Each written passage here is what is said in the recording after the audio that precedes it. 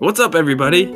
This is Caleb Pepper, the voice of Fenwick on the Nominal Tales, and you're listening to our podcast. We are honored you chose to tune in. We hope you enjoy our homebrew D&D 5e game set in Brendan's world, Telosia. New episodes drop on Mondays. That's enough for now. We have some dice to roll.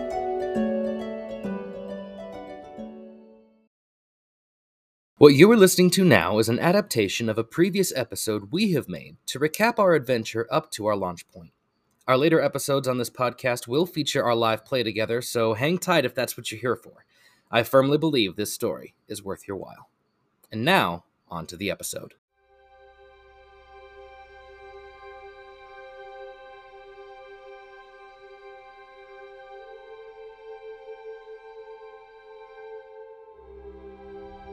Episode 14, Bannocbourg Bound. The Diamond Dogs pull an unconscious Cillian Vredi from his holding cell within the now empty Orcish stronghold, as the denizens inside had completely ravaged themselves in a bloody civil war, now resulting in the death of the entire tribe. Rek, having delved further into the stronghold with the other Diamond Dogs, notes a great axe in the clutches of a chieftain, and takes it for himself. The dogs return to the Putrid Mire, now with the goal of returning to the city of Lindow, to complete their mission, clear their names, and make for the city of Bannocbourg. After a while, Cillian begins to regain consciousness, and the group sits down to rest and interrogate Cillian to find out what he knows. Cillian, first thanking them, informs them that he has uncovered a Lanfany plot to engage in human trafficking, stealing people away from tribes, or having indebted themselves, or assuming to be dead or missing, and selling them overseas, having been tipped off by multiple different sources, each helping him fill in a piece of the puzzle.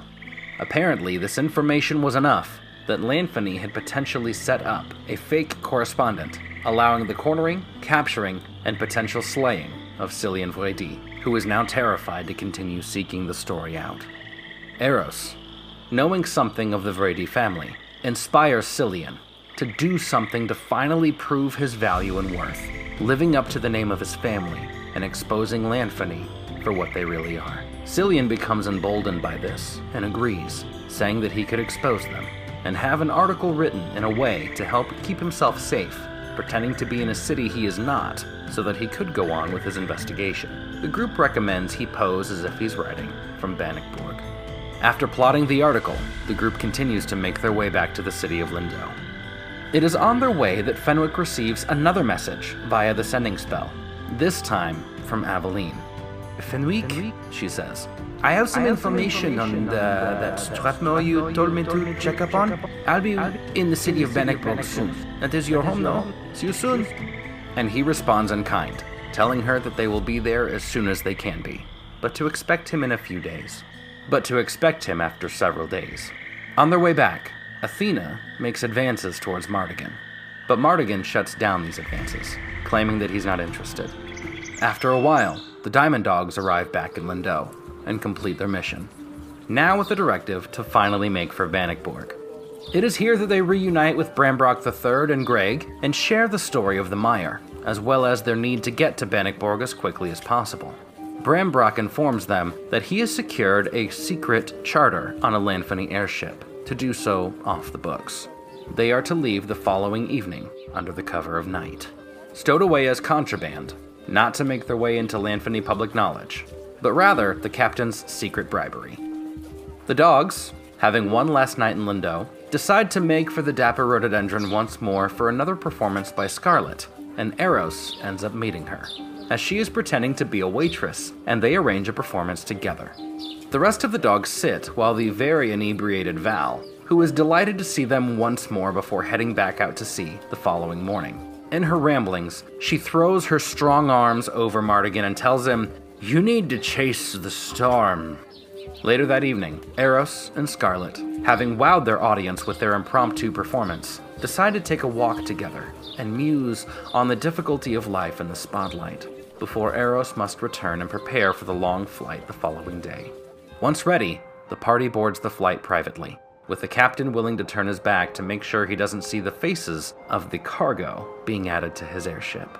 During their trip, Eros asks Fenwick to begin teaching him Sylvan, and the two partake in some lessons, and Eros begins learning the basics of the language. After several days' travel in the stowaway quarters, the ship arrives in the aerodrome in Bannocbourg, and the party departs in secret, jumping into a covered cart and riding into the city. Once here, both Fenwick and Kethed seem to come alive in their own respects, Fenwick wanting to head to Brulnorth's, and Kethed to the Cathedral of Camaria. Before allowing the group to decide on anything else, Fenwick takes them by Elowin's Emporium and General Goods, where he slyly introduces the dogs to his father, Archer Thorne, a well-respected tailor in Bannocbourg. There, they also meet Fenwick's brother, Luca, who is learning to be a tailor under Archer. They also meet Elowin herself, and have some goods they recovered from the putrid mire evaluated by her.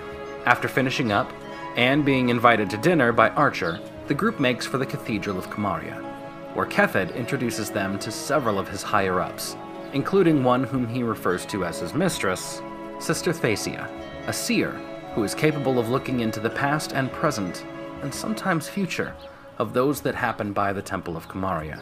Sister Thacia, whom seems to have some resemblances to someone else they had met prior, another female with stark, white, silvery hair, is actually the younger sister of Isabella Ironguard, whom they had met on the Harrowed Horizon before landing in Landau. After making this connection, they head towards the office of the Archbishop herself, and it is here that the Diamond Dogs meet Archbishop Myrina Marchlare of the Lunarium, the first person ever of Drow descent to become an archbishop within the Church of the Principles. She thanks Kethed for returning and completing his mission, as he bestows unto her the mithril ingot that he had gotten from Brembrock III. Brembrock, tickled to now meet the archbishop of the goddess he serves, says that he was delighted to be of service, and the archbishop shares news with Kethed that they might have some need for him to travel eastward, for a terrible illness seems to be ravaging a village not too far from the Almerian border, a small town called Allenton, and the local priestess there has asked for help specifically from the Church of Camaria.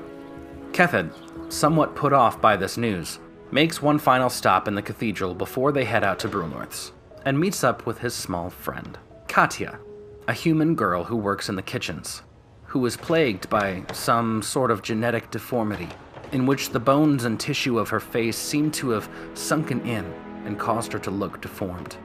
This, never having bothered the half-orc, caused the two of them to become quick friends, and Katya, seeing Kethed, whom she calls Eddie, jumps into his arms and gives him a large hug, and the two of them plan a playdate in the park, to which Kethed invites Rek to as well, as both Katya and her younger brother, whom the temple folk call Champ, will be spending the day tomorrow there for some rest and relaxation after their journey. After saying their goodbyes at the temple, they now make for Brulnorth's. The Diamond Dogs decide to meet up with Aveline Beaumont, who is waiting for them in a tavern just outside of Brulnorth's called Great Minds, who believe that great minds drink alike. Upon meeting up, they grab a table in the back of the tavern and catch up with Aveline, who, after small talk, reveals to them that she has made a recent discovery on Stradmore, the person Fenwick had asked her to check up on, so he could reach out to about something important. She relays that she has checked in on him, and her organization has denoted his magical signature, last used in a rather notable way to the east, closer to the Almerian border, near the small town of Allenton. She says that it was a significant enough spell that they picked it up rather easily, suggesting powerful magic had been used. The dogs, not quite sure of what to make on this information, decide on next steps, and Fenwick expresses his desire to speak with some of his colleagues at Brulnorth's, to which Aveline shows a real aversion to, having been expelled there in her 5th year, something Fenwick remembers well. She says that she will meet them back on the bridge before leaving the city proper, once they are done. Before they leave the tavern, Fenwick recognizes someone sitting at the bar and heads over to converse. It is none other than the headmaster of the school itself, Professor Gustave Moreau. He seems very enthused that Fenwick has returned, and inquires if he will be taking back his post as an adjunct professor at Brulnorth's, to which Fenwick respectfully declines.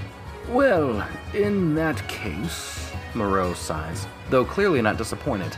I believe Beziwiz has what she calls an exciting opportunity for you. Make sure you stop by and speak with her, he finishes, before ordering a drink from the bar and blinking out of existence. Fenwick shows the dogs around Brunlorth for a short while, and then has them stop by Professor Beziwiz Featherhead's office, who is in charge of the School of Archaeology and the Humanities. Here, Beziwiz, a rock gnome with a big ego, offers Fenwick a job as a field sage, an honorary position that pays fairly well, and would allow Fenwick to continue to use the resources of Brunlorth's to his advantage whilst being away from the school physically. She does speak of her interest in any findings on the Disciples of the Phoenix, a deal the group has already made with the archivist Diggleby Happypetals, back in Kersbourg at the Coastal Archive. Eros and Kethed seem very distrustful of Beziwiz, mostly for Fenwick even entertaining the idea of breaking off a bargain with Diggleby. But Fenwick accepts the position, the deal, and offers up some items they had found in the lost temple in the Putrid Mire.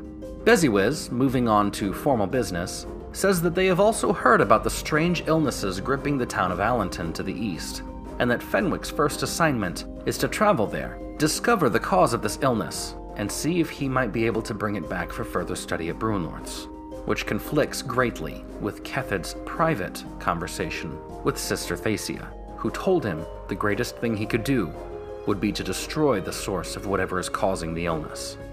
After making the agreement and receiving payment, the dogs head outside of Featherhead's office and proceed to have an argument, Eros and Kethed informing Fenwick that he has made a mistake and that they are upset at his decision. And Mardigan hangs back inside Professor Featherhead's office and asks her if she's ever heard the name Scialissa before. She admits that she regrets having never heard it and begins asking questions. Over the course of the conversation, she informs Mardigan that it sounds like an entity that would likely hail from the Shadowfell, and likely would be very powerful indeed to communicate from across the plains. She warns him, but also seems almost gleeful at the thought of contact with a planar entity through Mardigan. Mardigan rejoins the group in time to join Fenwick's side of the argument, and he and Kethed exchange choice words. Kethed, after listening to Mardigan, admits that he and Mardigan are not unalike. Mardigan laughs at this, but Kethed begins to tell some of his own story in the form of the phrase, "as have I," revealing that he has murdered before, that he has had someone he loves dearly murdered by another close to him, and that he also intends on extracting revenge on that person before his days are through. Mardigan seems taken aback and somewhat shocked by all this, only then to hear Kethed say he also fully intends to bring back the person he had lost one day. Mardigan, not knowing that this was possible, asks if he would do the same for him, and Kethed responds, "As long as it is in my power to do so, yes." And the two shake hands as the group leaves to reunite with Aveline.